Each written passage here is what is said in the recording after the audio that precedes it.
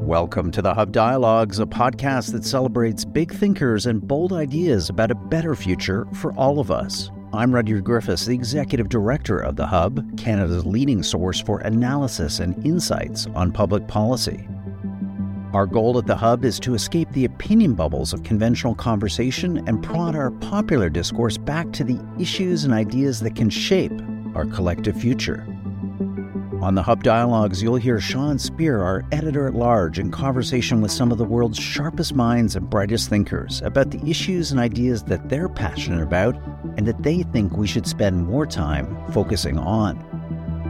The Hub's podcasts are generously supported by the Ira Gluskin and Maxine Granovsky Gluskin Charitable Foundation and the Linda Frum and Howard Sokolowski Charitable Foundation. Enjoy this Hub Dialogue.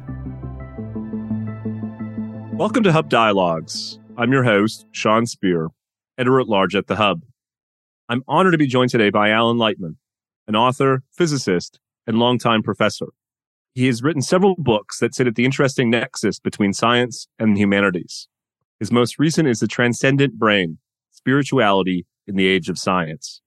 I'm grateful to speak with him about the book, including how we ought to think about moments of transcendence in a scientific framework. Alan, thanks for joining us at Hub Dialogues, and congratulations on the book. Thank you, Sean, for inviting me. You describe in the book a profound experience that you had watching birds from your home in Maine. As the birds flew above, there's this split second in which you made eye contact. The moment left you shaken and tearful. You write, quote, "To this day, I don't understand what happened in that half second, but it was a profound connection to nature and a feeling of being part of something much larger than myself," unquote. Talk about how you felt in that moment and how it relates to the book. Well, these weren't just ordinary birds. They were two adolescent ospreys that are the next biggest bird after eagles. They have very powerful claws, and the two birds were taking their maiden voyage from the nest after watching me all summer, and I'd been watching them grow up. And they could have ripped my face off in this maiden voyage. They did about a half-mile loop around the island and then headed straight for me. And I was standing on my circular deck, which to them looked like my nest, probably. And for about a second or less, when they got very close to me, before zooming over the house, we made eye contact. And it was an amazing experience of communion. I mean, almost sacred communion. I felt like they were talking to me in that eye contact, like they were saying, "We're not afraid of you. I don't think you're afraid of us. We're kindred spirits. We're brothers. We've been sharing this island together." And it was something like that in that look. There have long been efforts to reconcile religion and science. I think, for instance, of Francis Collins' work, including the founding of the organization BioLogos with the mandate to bridge the divide. You argue in part that these efforts may be wrong-headed. Why? Well, I think that there are a number of people trying to use scientific arguments to prove the existence of God. And I won't go into details unless you want me to. There are other scientists who take the opposite approach. They try to use scientific arguments to disprove the existence of God. And by God, I mean an all-knowing, omniscient being who created the universe with purpose. That's what I mean by God. I think that all these arguments, both pro and con, are misguided because I believe that such a being, as understood by most religions, exists outside of time and space. And you can't really use scientific arguments to either prove or disprove the existence of such a being. You have to either take its existence as a matter of faith or reject it as a matter of faith. So I just think that these people, although I respect them, they're distinguished scientists. Richard Dawkins, by the way, is the leader of the other camp. I respect them, but I think that they're barking up the wrong tree here, to use an American expression. If spiritual experiences like the one you described aren't an expression of metaphysics, what are they? What is consciousness and where does it come from? Well, I think spiritual experiences, which for me are the feeling of being part of something larger than yourself, the appreciation of beauty, feeling being connected to nature, I think that they are produced and consequences of a very well-developed brain. Of course, consciousness is the fundamental mental experience that we have, and spiritual experiences are a subset of consciousness. And although we can't fill in all the blanks, I think neuroscientists, and I agree with them, believe that all mental experiences are a result of the 100 billion neurons in our brains and the interconnections between them. The brain the human brain is probably the most complex object in the universe that we know about, and is capable of all kinds of amazing phenomena, consciousness being one of them, our ability to write symphonies and poetries, our ability to build cities. All of these things that we humans do, are a consequence of a very highly developed brain. I think that consciousness, whatever it is a graded phenomenon. I don't think that it's an all or nothing thing. I think that crows and dolphins clearly have some level of consciousness, and other non-human animals as well. But it appears that human beings have the highest level of consciousness that we know of. And there are probably other intelligent creatures living out in the universe somewhere that have even more developed brains than we do, and have even a higher level of consciousness than what we have. Talk about the difference in terms of consciousness across species. What explains them? Is higher levels of consciousness a reflection of intelligence, or some other factors? Maybe put differently, Alan, why would you have the extraordinary experience of connecting with your natural surroundings and others may not? Well, I think that human consciousness, which includes self-awareness, an ego, the strong sensation of being present in the world, the ability to plan for the future. These are all aspects of human consciousness. I think that they are byproducts of other traits that had survival benefit.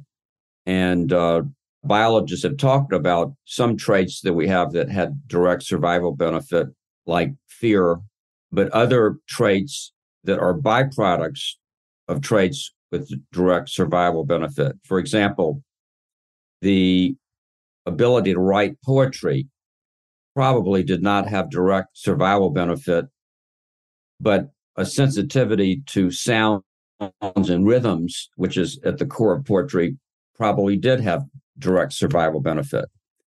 And we know that the human brain went through a rapid period of development between about 800,000 years ago and 200,000 years ago, when our brain increased very dramatically in capacity. And we also know that period of time is closely connected to a period of time when the weather changed dramatically.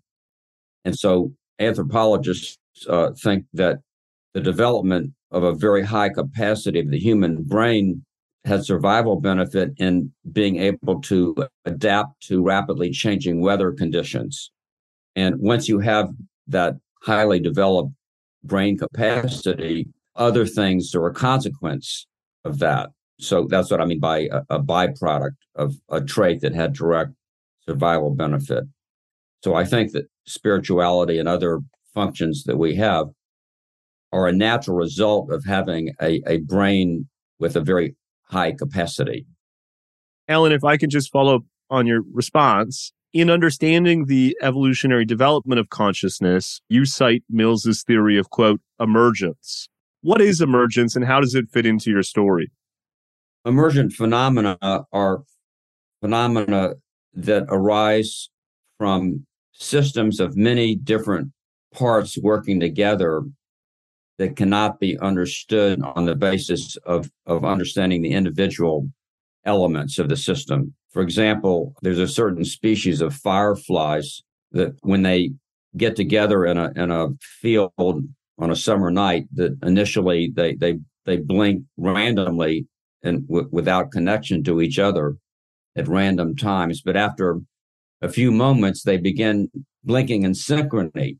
That's sort of a qualitative phenomena of a lot of individual fireflies, but you can't understand that synchronous blinking by analyzing a single firefly. You can study a single firefly to death, but still not be able to predict or understand exactly why a group of fireflies will begin blinking in synchrony. And there are many other examples in the physical world where systems of many parts have overall qualitative behavior that can't be understood on the basis of the individual parts. And our brain, of course, is the paramount example of that, where we can understand the workings of individual single neurons very well. We can understand the chemicals that flow through them, the electrical currents that are produced of individual neurons.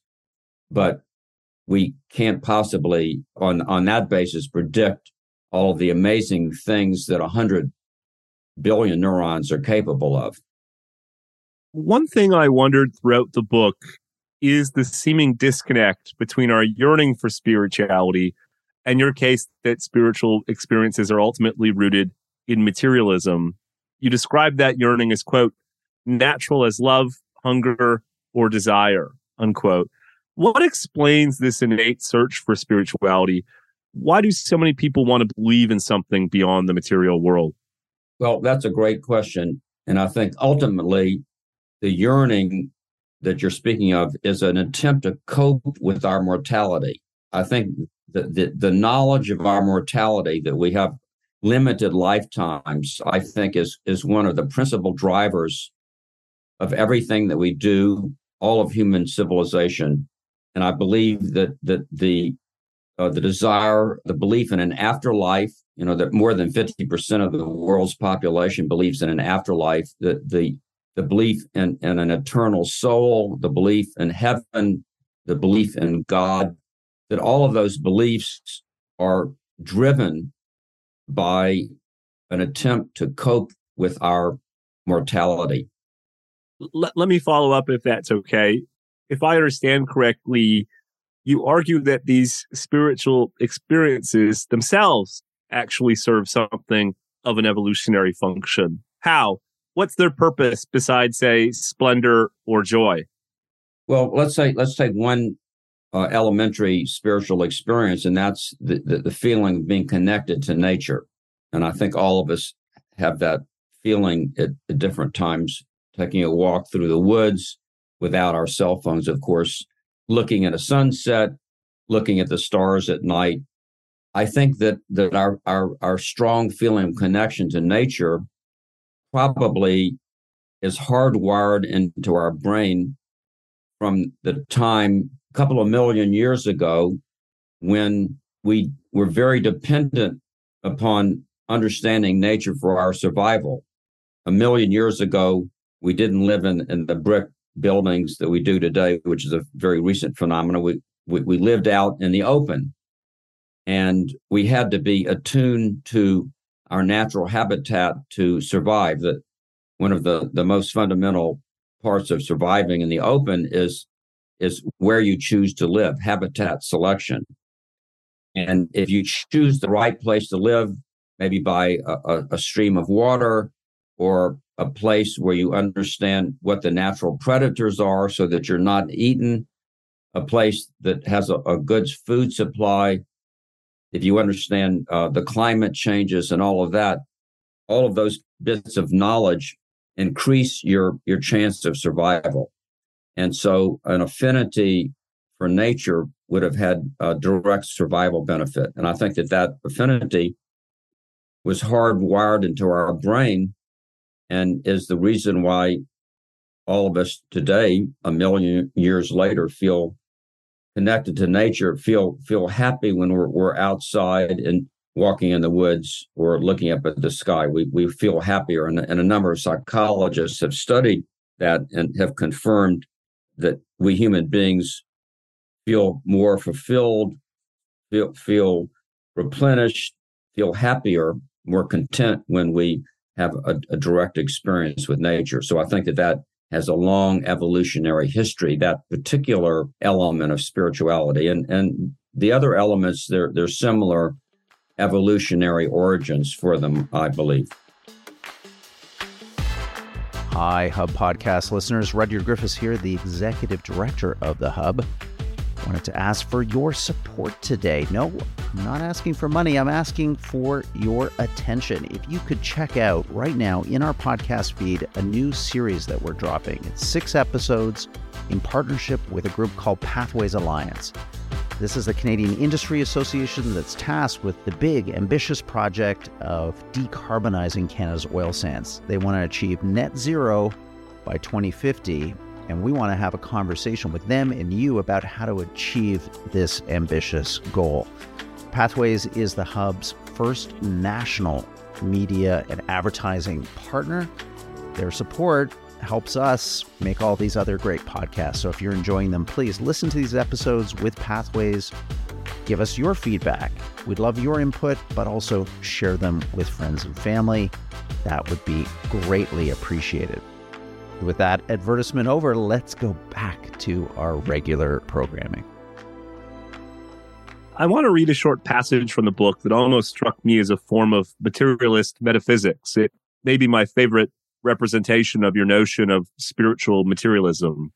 You write, quote, "For me, the notion that our atoms were once part of other people and will again become part of other people after we die provides a meaningful connectedness between us and the rest of humanity, future and past," unquote. Can you talk a bit about this idea? How does materialism ultimately connect us to others, including in the past and the future?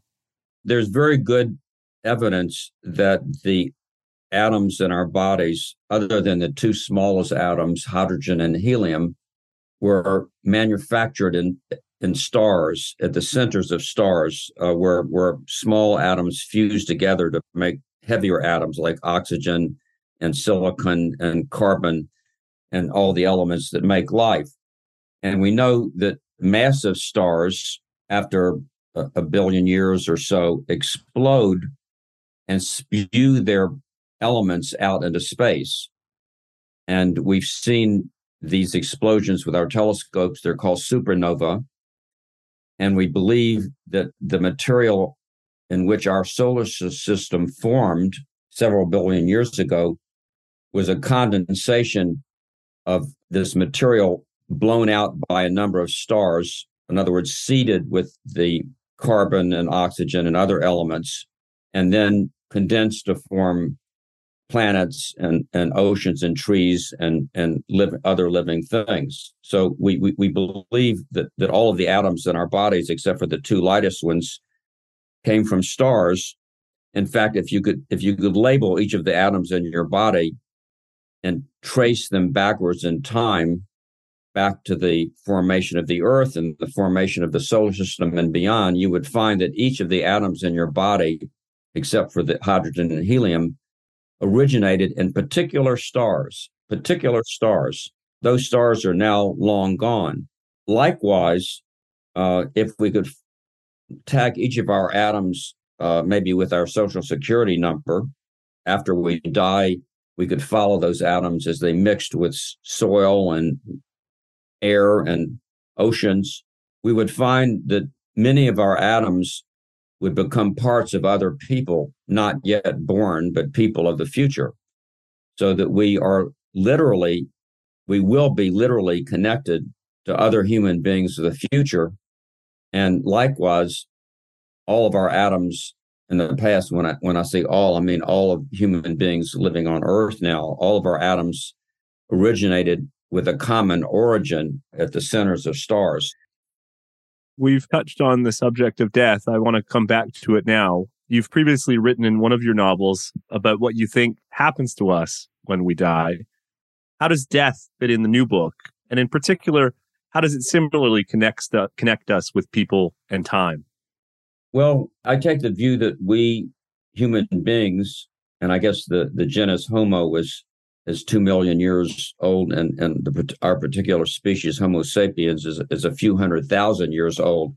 I think of human beings as part of a long chain of connectedness.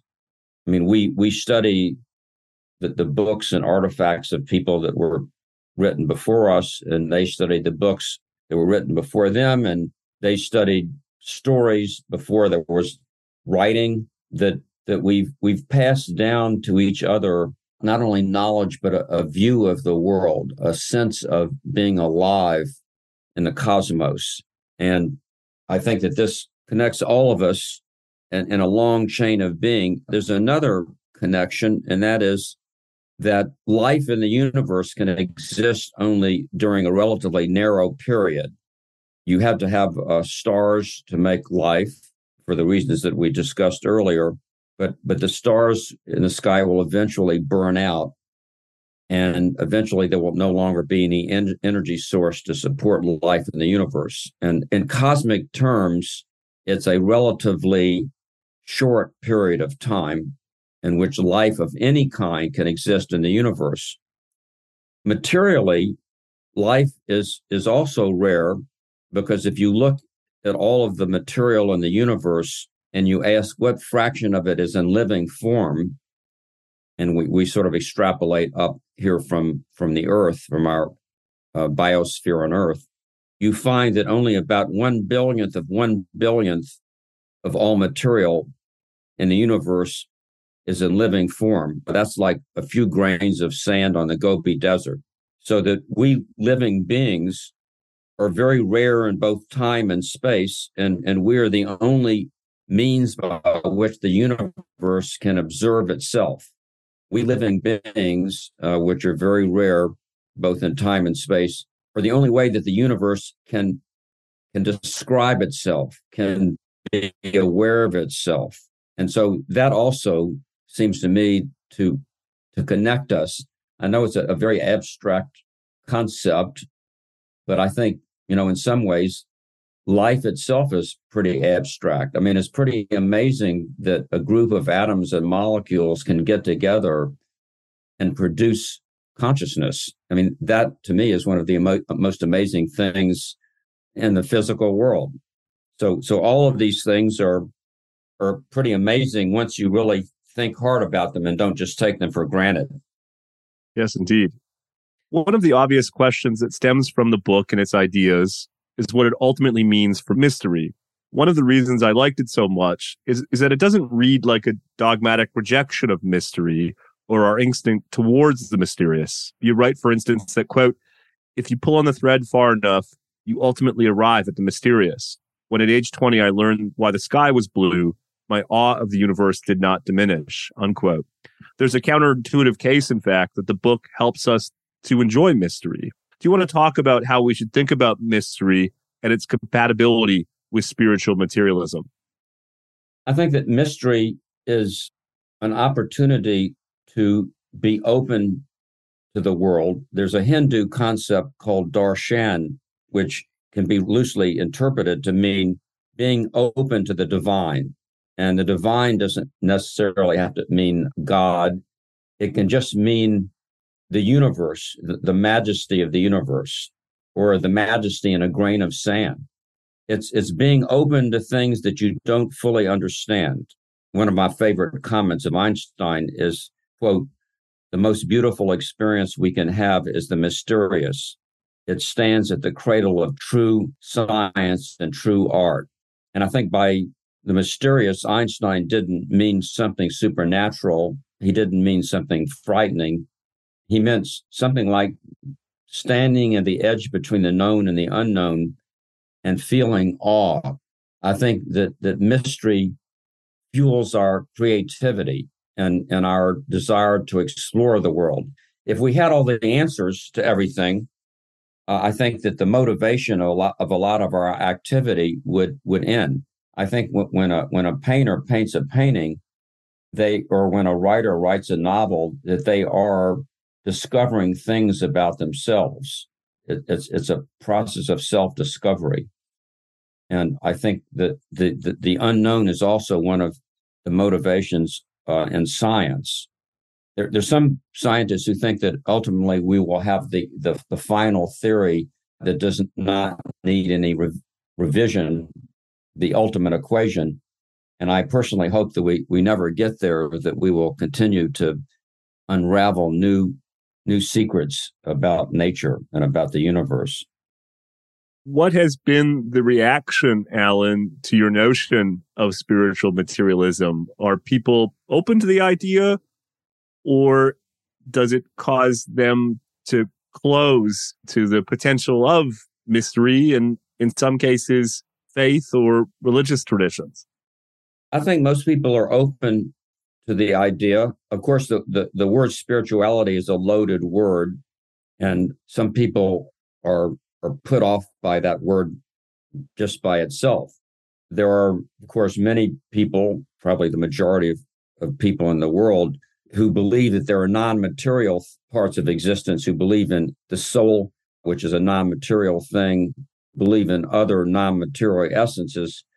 So that group does not completely buy my concept of materialism, which is that the world is made of atoms and molecules and nothing more. But I do think that the concept of being materialist, that is belief that the world is atoms and molecules and nothing more, which is more or less the scientific view, and the acknowledgement of the grandeur and importance of spiritual experiences. I think that concept of having both of those worldviews or affinities or abilities does offer a way to make science fully compatible with spirituality. So I've gotten mixed reactions depending on the worldviews of the particular people, but I do think it's a reasonable point of view to take, especially for a scientist. I agree. As a materialist, do you think there's any form of evidence that might cause you to revisit some of these assumptions, to cause you, like as you write about your wife, to be open to the possibility that we even have souls? Well, I think that every scientist has to be open to all possibilities. And the whole scientific method is based upon a certain amount of skepticism, of not accepting any theory without testing it, of doing experiments. So I think that all of us, including scientists, need to be open to discovering new things. Personally, I don't think that there is any evidence so far in the long history of recorded human civilization, including the history of science. I don't think there's been any evidence of a non-material essence, but I think that, that I could be convinced given sufficient evidence. I don't think there's been any evidence so far. And so my worldview that the world is made of atoms and molecules and nothing more is based upon all of the experience and experiments with the natural world that we've had so far. That's a fascinating answer. And this has been a fascinating conversation about a fascinating book. It's called The Transcendent Brain, Spirituality in the Age of Science. Alan Lightman, thank you so much for joining us at Hub Dialogues. Thank you, Sean, for having me as a guest on Hub Dialogue.